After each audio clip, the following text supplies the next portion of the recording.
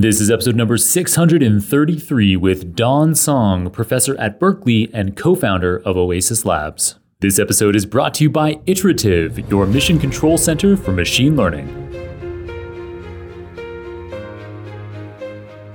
Welcome to the Super Data Science Podcast, the most listened to podcast in the data science industry. Each week, we bring you inspiring people and ideas to help you build a successful career in data science. I'm your host, John Crone. Thanks for joining me today.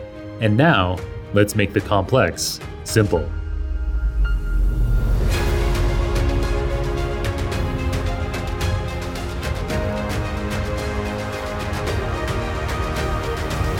Welcome back to the Super Data Science Podcast. We've got a landmark episode for you today, which was filmed live on the keynote stage of the Open Data Science Conference West in San Francisco, more commonly called ODSC West, and one of the biggest data science conferences in the world.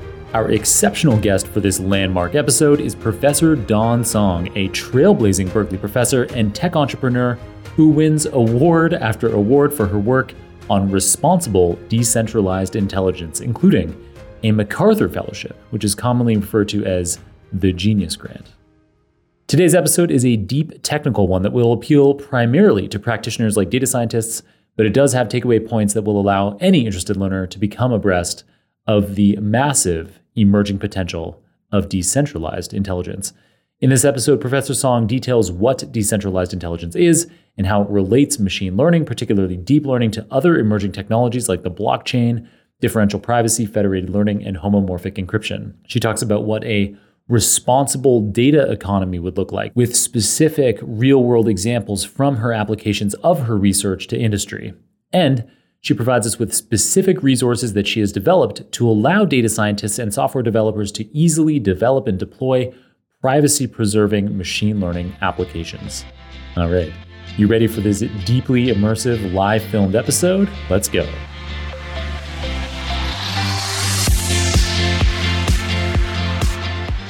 All right, welcome to Super Data Science live on stage at the Open Data Science Conference West, ODSC West in San Francisco.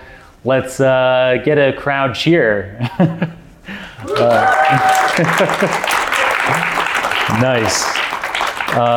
I'm your host, John Crone, and I'm joined today by a very distinguished guest. We have Professor Dawn Song. She leads trailblazing research at the intersection of deep learning and decentralized systems like the blockchain. She's been a professor in computer science in the computer science division of UC Berkeley for 15 years, which, as many of you know, is a #1 university in the US overall, and also #1 for the computer science grad program and for the blockchain. So it seems like you're in the right place for that. Maybe you're even responsible for that.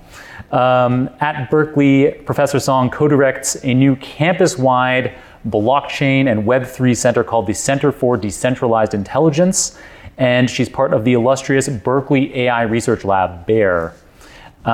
She's authored over 300 papers, leading to over 80,000 citations. She's won countless awards, including the Genius Grant, the MacArthur Fellowship, and she's separately the founder of Oasis Labs, a data privacy startup that's raised over $45 million in capital. So let's start, Dawn, with the new Center for Decentralized Intelligence that you co-direct. Tell us more about the center and why it's called the Center for Decentralized Intelligence. Maybe tell us what decentralized intelligence is. Great. First, thanks a lot for having me here. So let me first talk a little bit about the new Berkeley campus-wide blockchain Web3 center called the Berkeley Center on Responsible Decentralized Intelligence. So the center really, the goal or the mission statement is to advance the science and technology of Web3 decentralization and decentralized intelligence, and to make it universally accessible and to help promote a responsible digital economy. And the center is called Responsible Decentralized Intelligence because the center actually focuses exactly on 3 key aspects: responsible decentralized intelligence. Okay, let me talk a little bit more, go into a little bit more detail for this. So first, responsible. As we all know, we are the technology field is moving really fast, and we are developing really exciting new technologies all the time.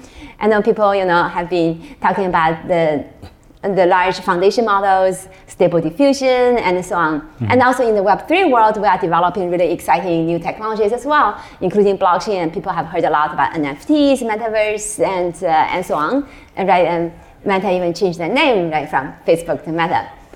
But however, we all know that these technologies, it's just like what people say, right? With the great power, you also have great responsibilities. Right.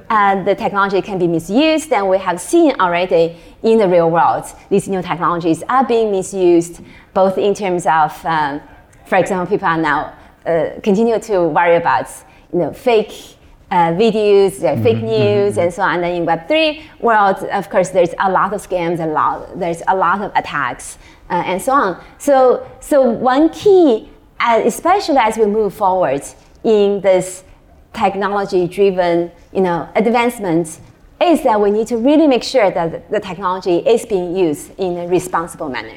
And when I say responsible, there are many different aspects of being responsible, including we wanted to be privacy preserving, we wanted to be regulatory compliant, and it needs to be fair, has good ethics, and also we want to enable leveling playing field to right. enable innovation and support diversity, inclusiveness. So there's a long list of the different aspects of being responsible.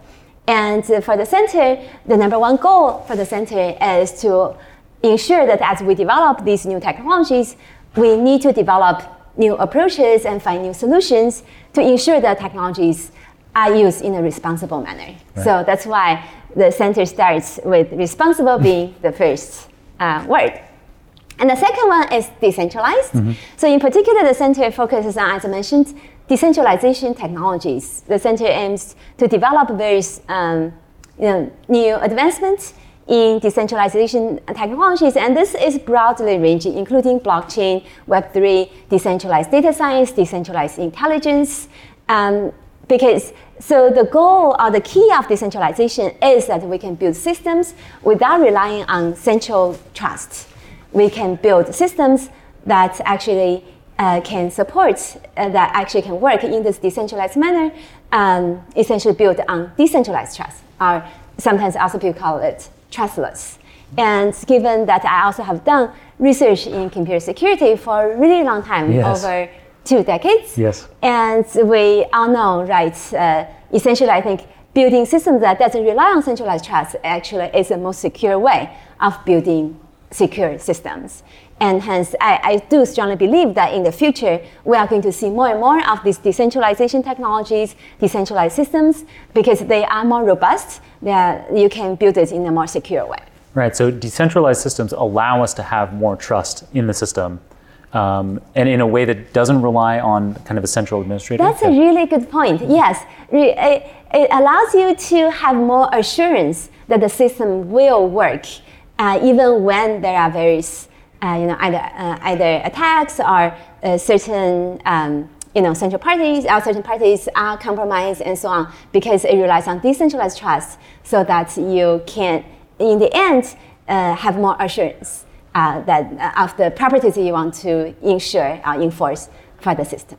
Nice. And so you mentioned that you think this is going to develop, that we're going to have more of this in the coming years. What's that going to look like maybe over the next 5 years and then over the coming decades? How do you see decentralized intelligence evolving? Right, that's a really good question. And also, yes, so the third key aspect is intelligence. Right.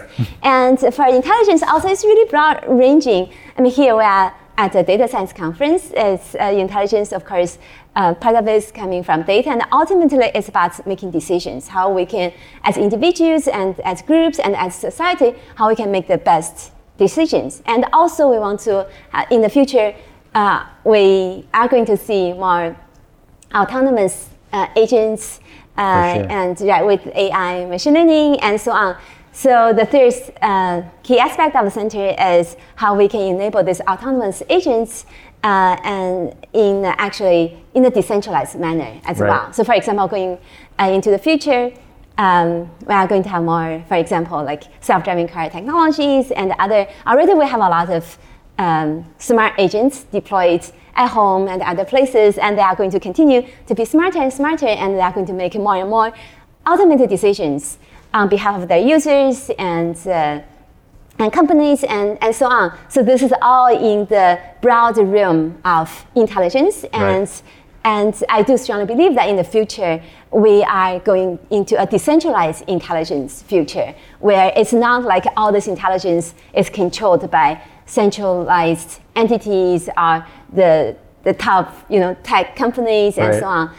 Instead, I do strongly believe that first we need to have decentralized intelligence. We need to have these different autonomous agents or even personalized assistants, virtual assistants and so on, that are more controlled by individual users to essentially work on the best of their interests, work on the behalf of individuals. And also ultimately, this decentralized intelligence, we hope, can help make much better decisions overall, make more fair decisions that actually can take into account different entities and different users' interests, and provide more privacy-preserving solutions as well. Nice. So our audience here, many of them are probably expert with the intelligence part of responsible decentralized intelligence, and probably have lots of ways that they are thinking of creating more automation in our world. So what can our audience be doing? What can data scientists be doing to be thinking about having decentralization in their applications? Oh, that's a really good question. So yes, actually, as part of the research projects that we have been doing in the Berkeley RDI Center, is that we're actually developing a new platform called Decentralized Data Science Platform. Perfect. So I can, yes, that actually, the goal is to help data scientists and practitioners in data science and machine learning in the real world to actually make it easier for them to develop decentralized data science applications with strong security and privacy guarantees. So I can tell a little bit of the story, dig into it. How this came about. So this actually started from a recent partnership that Oasis Labs did with Meta. So in this partnership, Oasis Labs worked together with Meta, developed new cutting-edge technologies in privacy-preserving AI machine learning area. So essentially, in this partnership, we developed the cutting-edge privacy technologies to help enable AI model fairness assessment. So for example, with Instagram and other applications and Meta, users get recommendations served from AI machine learning models. Then, of course, there's huge questions about whether these machine learning models are actually fair, whether they have certain biases and so on. And many of you may have seen a lot of discussions about how important it is to ensure that these machine learning models are fair. So then it's a really important question for Meta to figure out how to measure this fairness for their AI models. However, in order to do that, it requires them essentially, for this assessment, for this AI model fairness assessment, it requires essentially knowing the essentially certain sensitive attributes of users. For example, if you want to measure fairness across genders, then you need to know for a certain user whether the gender of the user and other, for race and so on. And we don't necessarily want those attributes to be sent to Meta. Exactly. Right, because in that case, then Meta will be knowing too much about the user, then there's privacy concerns. This episode is brought to you by Iterative, the open source company behind DVC, one of the most popular data and experiment versioning solutions out there. Iterative is on a mission to offer machine learning teams the best developer experience with solutions across model registry, experimentation, CI/CD training automation, and the first unstructured data catalog and query language built for machine learning. Find out more at www.iterative.ai. That's www.iterative.ai. So then in this case, so what Meta did in collaboration with Oasis Labs and a few others is, so first, Instagram users can opt in into a survey run by an independent survey operator. And then in that case, if the user opts into the survey, the user can fill in a form providing information about their gender, race, and other types of sensitive attributes. Mm-hmm. And again, as we just discussed, it's of critical importance that this information is not shared directly with Meta. However, this information is crucial to compute this AI model fairness assessment. So then what we developed is actually a combination of cutting-edge privacy technologies, including secure multi-party computation and homomorphic encryption, and also we use some zero-knowledge proof to ensure that the actual computation process actually is proper. For example, the data is within a certain valid range, and so on. And also differential privacy. So essentially these, what I just mentioned, these are actually the key components of modern secure computing, privacy computing technologies. Yeah. They essentially, they are different technologies, but they all serve essentially the similar goals of ensuring privacy protection for computation. Yeah, maybe we could dig into some of those a little bit more. What is homomorphic encryption? Okay, that's a very good question. So homomorphic encryption is a type of encryption with a special type of properties. It's actually really beautiful and very elegant. So basically the idea is normally with a normal encryption algorithm, you take a plain text X, you generate an encryption, a ciphertext of E of X. E here just stands for encryption function, E of X. And for normal encryption, then you get take a plaintext X, you get E of X, and you take plaintext Y, you get E of Y. But for normal encryption, E of X and E of Y, in this case, they don't really have any particular relations and so on.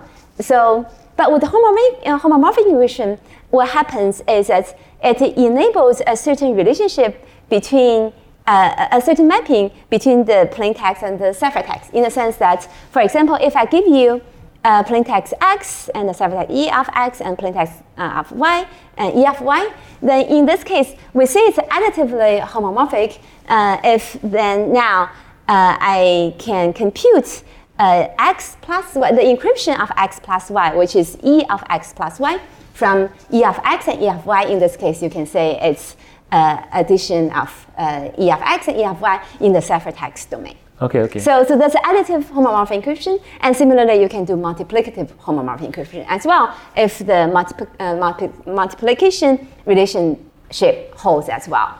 And then if the encryption algorithm satisfies both or enables both, then we call it fully homomorphic encryption. And then so what does that enable for us? What does that kind of encryption enable us relative to maybe other kinds of encryption? That's a great question. So with this capability, what you can see then is quite amazing. So basically, if I'm a user, I'm holding a plaintext X, and then I can generate the encrypted version, the ciphertext E of X, and if you are the server, you are the program, and then basically from my encrypted data, then you can do all sorts of computation. I see. So then essentially you can compute on private data without seeing it. So you can enable computation over encrypted data. So in the meta, to keep going with the meta example, you can have private information that users have about sociodemographic characteristics, mm-hmm. and that can stay private to them by using homomorphic encryption. Mm-hmm. So then just the homomorphically encrypted information gets sent to, say, Meta, and they can perform some computation on it and then give some API response back without ever having actually seen the private data. Yes, exactly. So in fact, actually there has been research done in the space where you can use this type of technology.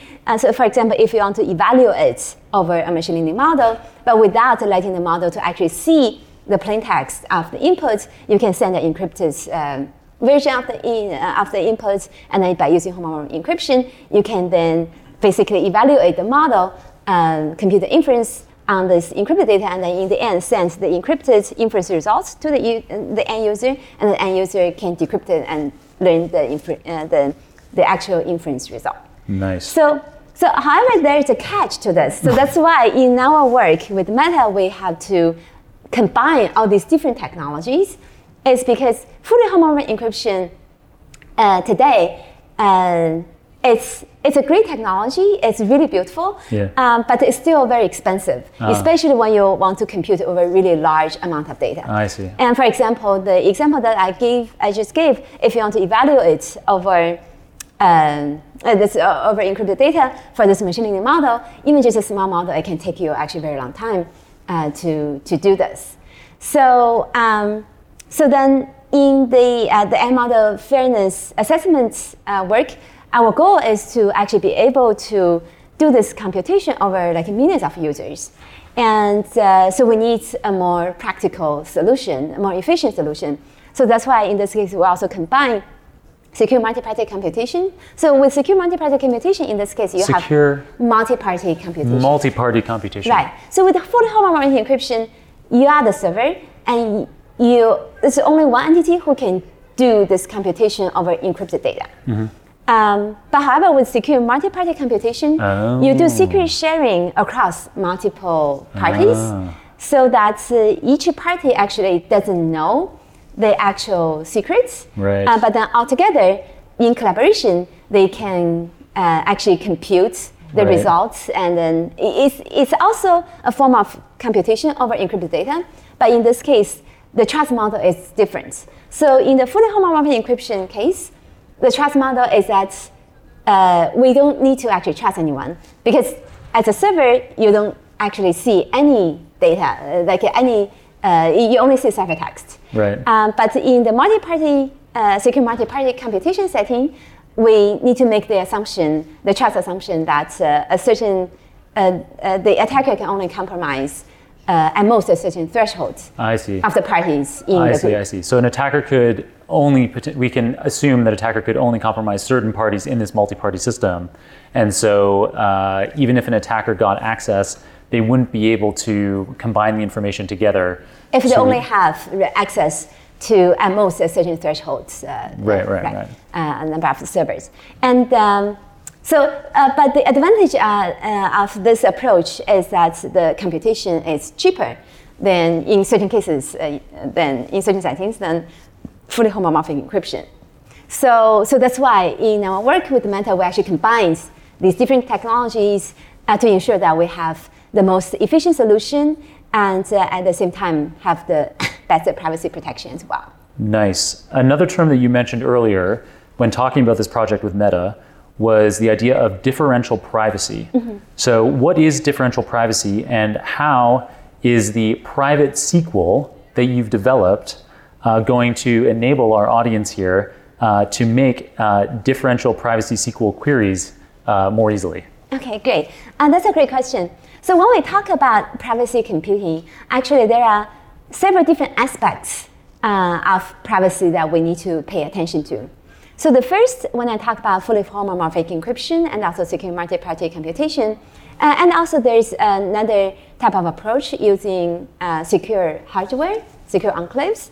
So all these technologies, the goal is to protect the computation process from leaking sensitive information. So basically, the goal is to compute over encrypted data, but using different types of technologies. But another important aspect is, so for example, in this case, when somebody does a computation, the computation is based on the original sensitive input. So then we also need to ensure that the computation output doesn't leak sensitive information about the original input. So for example, some of our earlier work actually in this space also relates to these large language models. So we showed that with these large language models, and also it's not just unique to large language models. So I'm just using that as an example. Sure. So in general, these models, they have huge, deep learning models, they have huge capacity. So there's another question whether they actually remember training data.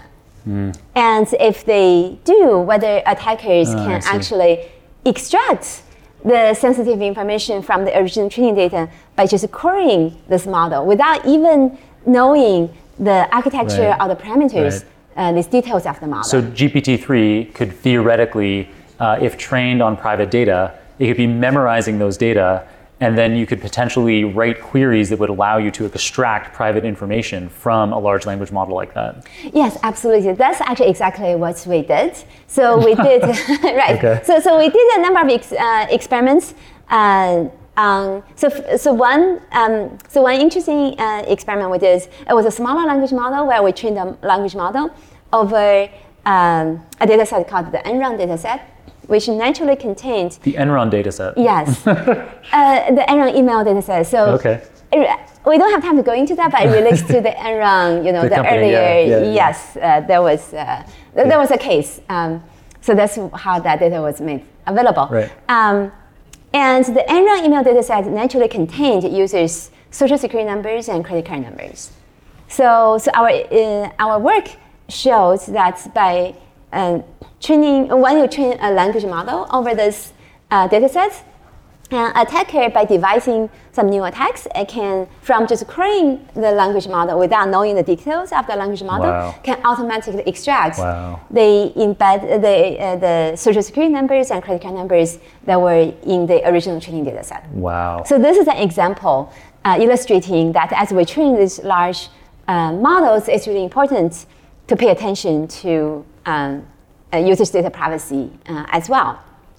And later on, we extended the work on larger language models as well, including GPT-2, and we are actually looking at some newer models, including the models in the category of stable diffusion and so on.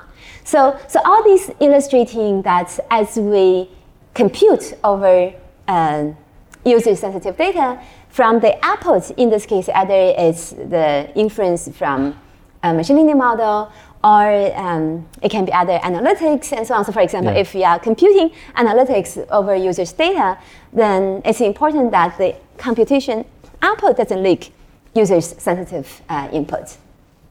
So then what's the solution to this?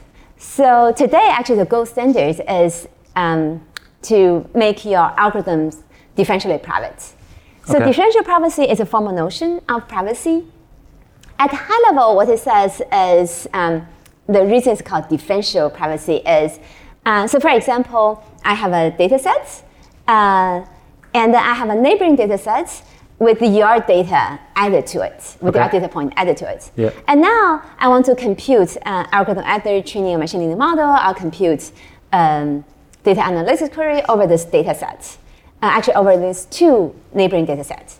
And then my algorithm is randomized. So the results of this randomized algorithm over the data set will produce a probability distribution. So we say that my algorithm is differentially private if the probability distribution generated from my algorithm over these two neighboring data sets, with or without your data points, is indistinguishable to the attacker. Right. So if there's a difference between the data sets, I guess that's where differential comes from. Exactly. But we can't tell a difference in these probability distributions that are computed from it. So if that is the case, that means then your data is pretty safe in the sense that as an attacker, from just looking at the computation output, the attacker cannot tell whether your data is has been used in the computation or not. And so intuitively speaking, provides protection for your data. I see. What do you think about the Super Data Science podcast? Every episode, I strive to create the best possible experience for you, and I'd love to hear how I'm doing at that. For a limited time, we have a survey up at superdatascience.com/survey, where you can provide me with your invaluable feedback on what you enjoy most about the show, and critically, about what we could be doing differently, what I could be improving for you. The survey will only take a few minutes of your time, but it could have a big impact on how I shape the show for you for years to come. So now's your chance. The survey is available at superdatascience.com/survey. That's superdatascience.com/survey. So that's differential privacy. Yes.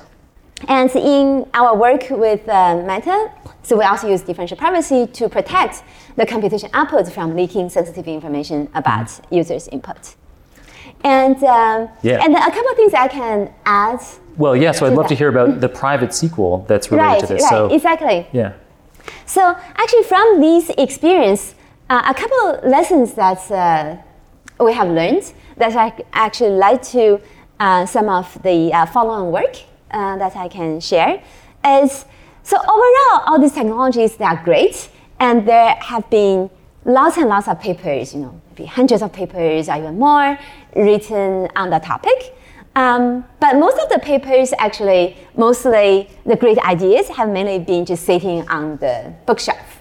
In the real world, in practice, we have seen very, very little real-world deployment of these great ideas, these great technologies. Okay. So for example, differential privacy, I think right now has been, so Google has done some special use case, and Apple has done some special use case using differential privacy. Mm-hmm. And these are the leaders in the space, in industry.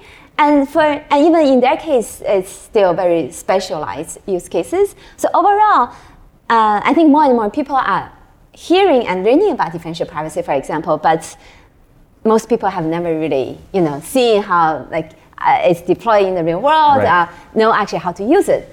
So this started as research work in my research group at Berkeley, and then now Oasis Labs has been actually productizing it, making it actually as a commercial product, is to really solve this problem, is to make this differential privacy technology, in particular in this case, enabling differentially private SQL, to make it really easy to deploy, and hence more data scientists, more practitioners can benefit from this technology.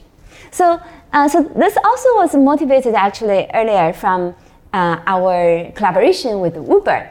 Actually, with Uber, the rideshare company. Yes, a few years back. So basically, for Uber, for example, and also lots of companies have this the same issue, is that they have a lot of sensitive users' data. And then this data, of course, can be very useful to provide business insights to help them improve their service for users, and also figure out how to best deploy their resources to improve their overall business.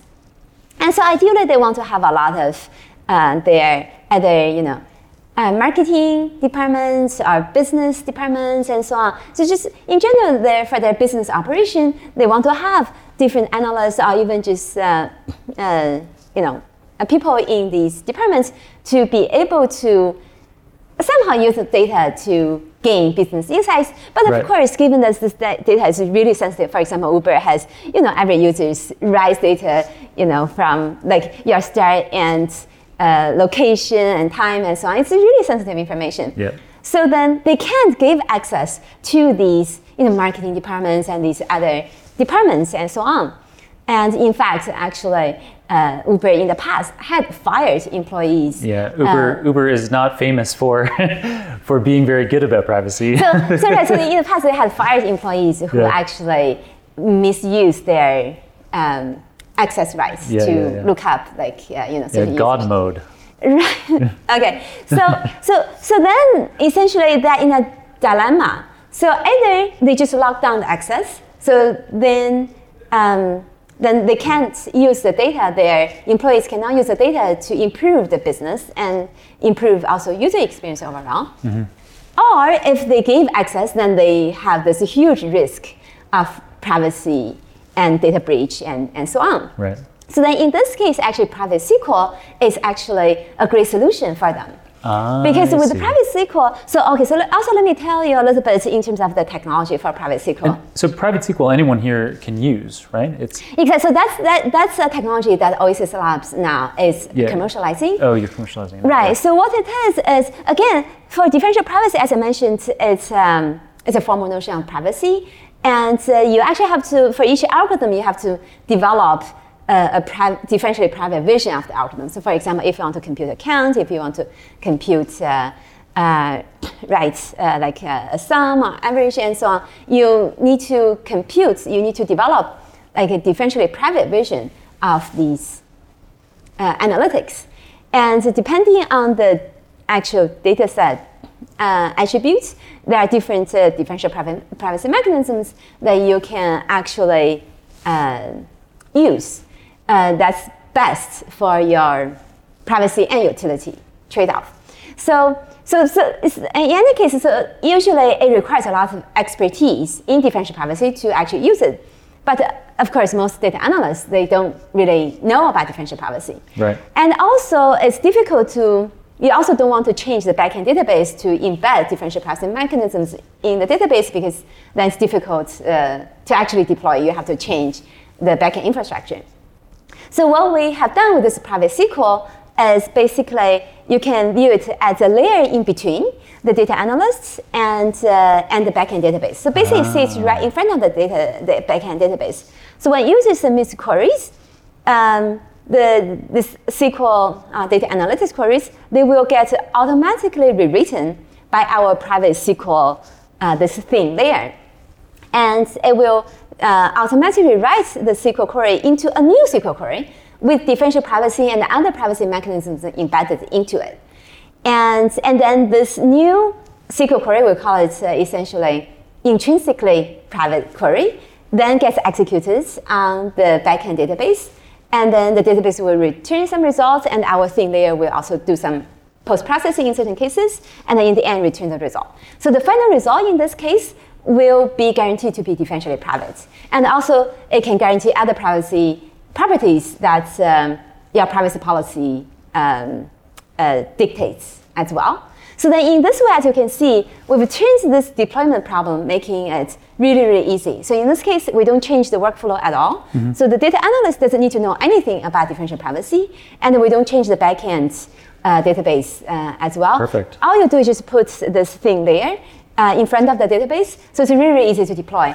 And now, so in Uber's use case, now they can allow their analysts to use the data without worrying about data leakage, privacy violation, and so on. Great. So that's just one example of the real world use case. Yeah. And we have the pilots now also with the BMW and also in healthcare with hospitals and so on. So nice. We do hope to actually bring this product to Google GCP and Amazon AWS very soon. So we hope that more companies and more data analysts, data scientists actually can benefit from it sounds this. Super useful, and those were crystal clear use cases. And I bet lots of our listeners and our audience members here can't wait to be able to embed that kind of technology in their organization so that they can have potentially sensitive information still be used for business functions in a way that's safe and secure. That sounds great.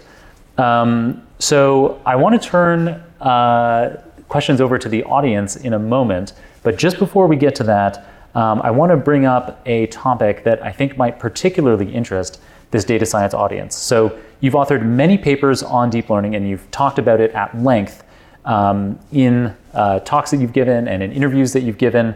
So what is the relationship between deep learning and the kinds of topics that you've already talked about today?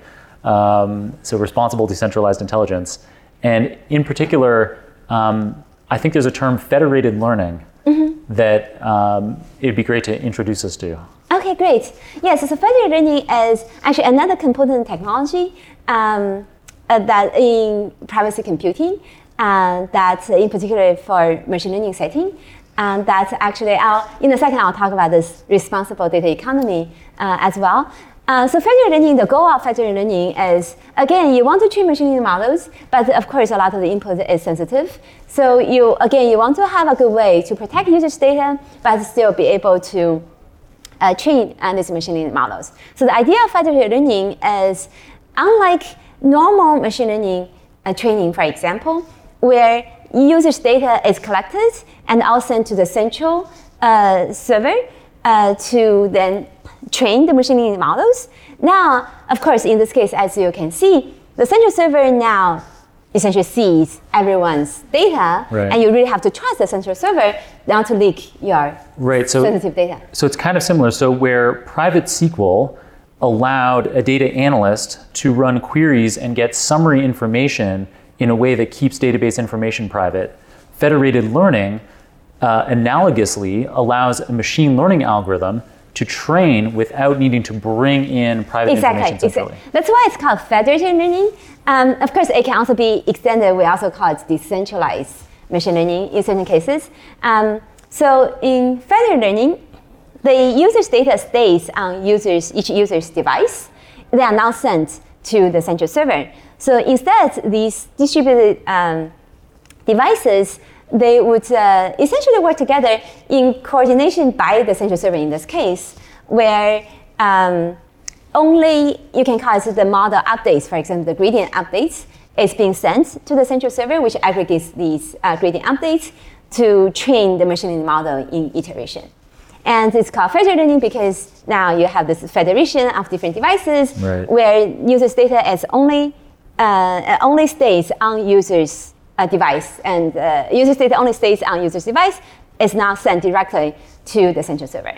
And further extending to this actually decentralized machine learning, in this case, you don't even have the central server. You can do this purely in a peer-to-peer setting, or actually using some other decentralized network to do this.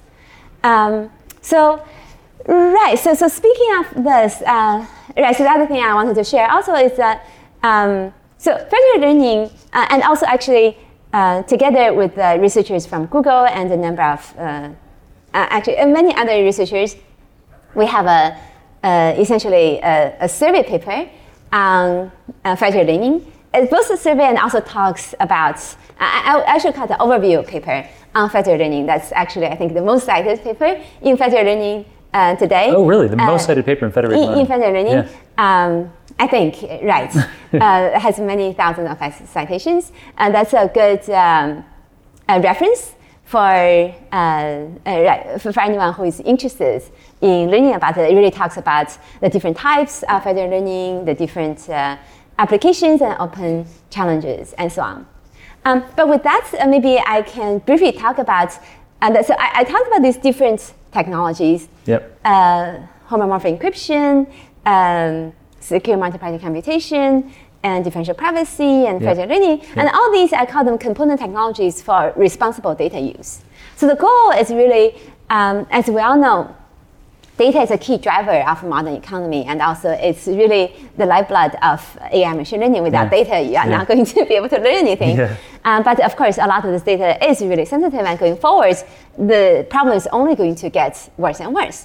So it's really important that as we do data analysis and machine learning, we enable this responsible data use, including providing better privacy, and also ensuring that users actually get fair value or get benefits from their data, and so on. So overall, this is what I call leading to a responsible data economy. And there are, in my mind, so there are three key principles of a responsible data economy. One, as I mentioned already, is providing better privacy, and also, more importantly, providing this data rights, so that users can actually take better control of their data. And in this case, also will help. So that's one. So this can serve as a foundation for ensuring that data is not being misused. And also, secondly, ensuring that data actually users get fair value, get sufficient benefits from their data. And the third one is how we can, combine the society together to ensure that we do get max value value out of the data for the best interests and social welfare for the whole society. So no question, we have a data economy today, and in the future, the data will drive more and more of the economy. It's great to be thinking about these responsible aspects of it. So what can our listeners or our audience members here do in order to be developing a responsible data economy going forward? I've heard about your CoLink initiative. So it sounds like that might particularly be of interest to the data scientists here, as a decentralized platform that makes it easy to develop and deploy privacy-preserving data science and machine learning technologies and applications. Could you tell us a bit more about that? Great, thanks. Yeah, that's a great question. So so this also actually stems from our experience working with Meta. So as I mentioned, so we developed this privacy preserving technologies for AI model fairness assessment. And So the project has been very successful. It's rolled out to the real world. It's public now, right? Yes, it's public CoLink, now. CoLink. Okay, so first, right, so yes, but before that, so the project with Meta that I mentioned earlier also is rolled out in the real world, and it's really the first of its kind, large-scale deployments of privacy technologies for AI model fairness assessment. However, from that project, what we learned is actually the time it took us to develop the algorithm is actually relatively a small fraction of the overall system, because we need to deploy the system in the real world, and this real world deployments, building the actual, in this case, distributed decentralized system, we actually have multiple nodes running to do the secure multi-party computation with different entities. In this case, actually several universities participate in this as well. The whole system development and deployment actually took the bulk of the time for the project. So then this got us thinking, similar to the project of Private SQL, we wanted to make it really easy for analysts and developers to actually use differential privacy. But then in this case, we want to make it really easy for developers to actually use and deploy these type of new, I call it responsible data use technologies.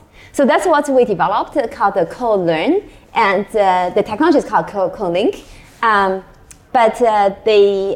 So the idea is we are building this decentralized data science platform where, for example, the work we did with Meta, it took many, many months to actually, from when we already, after designing the algorithm, had an initial prototype of implementation of the algorithm, and the rest just took many, many months to actually develop the production system.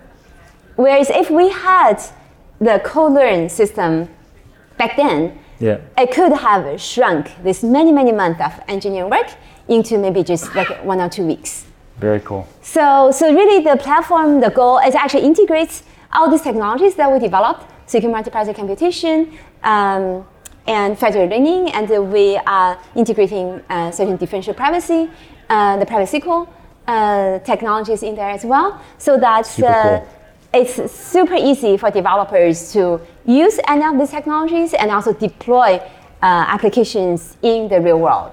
Nice. So that sounds like a great take-home for people here if they want to be incorporating the kinds of decentralized elements that you've described today to allow for a responsible data economy. Then CoLink is the way to do that, and parts of it are available now. And you can go to the website colearn.studio to learn more. colearn.studio, nice. Sitting in the front row here at ODSC West is Serge Massis, who is a researcher for the Super Data Science podcast. And so he did a lot of the research behind many of the great questions that I asked today. So thank you very much to Serge. But then I'd like to open it up. We have time for a couple of questions from the audience. So the context here is that there might be lots of industries out there that would be interested in these kinds of technologies beyond the examples that you provided today. Don, so asset management could be an industry that would really benefit from the kinds of decentralized intelligence technologies that you described today. And then there's a two-part question. So the first one is, do you think that companies adopting these technologies are doing it from an internal or an external motivation? And then the second thing is, what are the practical implications of using a querying tool like Private SQL? How do you, if you just use the star in your SQL query, in normal circumstances, you could be pulling out credit card numbers or social security numbers. So, how is practically the syntax different? Mm-hmm. Okay. These are great questions. So first, I think right. I mean, for these companies, there are actually a number of reasons why now they are becoming more and more motivated using privacy technologies, both from external and internal concerns, absolutely, and also there is more regulatory requirements today as well. For example, GDPR, CCPA, and so on. So all these gives company more motivation now to deploy privacy technologies, which I'm really glad to see. I think the conversation today is very different from just 5 years ago or even just 2 years ago. So I think that's also why I really enjoy actually the conversation here. Is I think we do want to raise more awareness also for users and the society overall is to have more demands on your data privacy, and give the feedback to companies that this is important, and it's important for them to deploy and adopt more privacy technologies.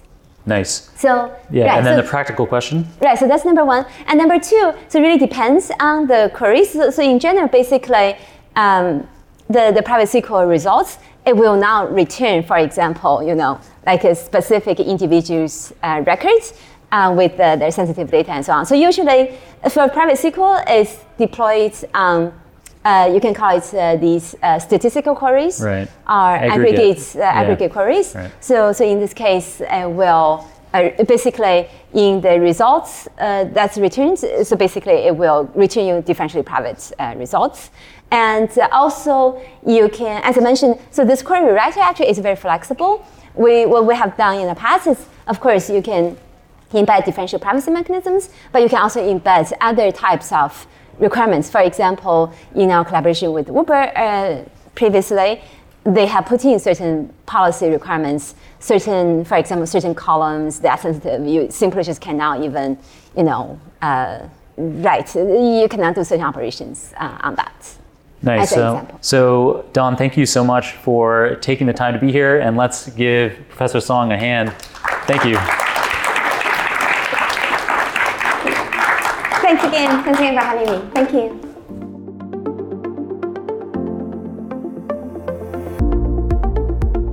What an incredible experience to be on stage with a luminary like Professor Song in front of the engaged live audience of ODSC West filming a Super Data Science episode for you. In today's episode, Dawn filled us in on how responsible decentralized intelligence allows the training of compute-intensive machine learning models that can be distributed across many machines without compromising on data privacy or security.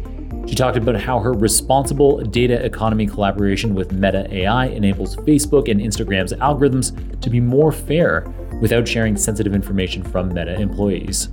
She talked about how homomorphic encryption, differential privacy, and multi-party computation can work together to facilitate the vibrant, responsible data economy of the future, how large language models like GPT-3 can memorize private data such as credit card numbers and social security numbers, and then reveal these private data to people who query the model, how private SQL makes differential privacy easy to use, enabling a data analyst to access anonymous aggregated data from a database that includes private information, and she left us with her resources for data scientists to learn how to make it easy to develop and deploy privacy-preserving machine learning applications.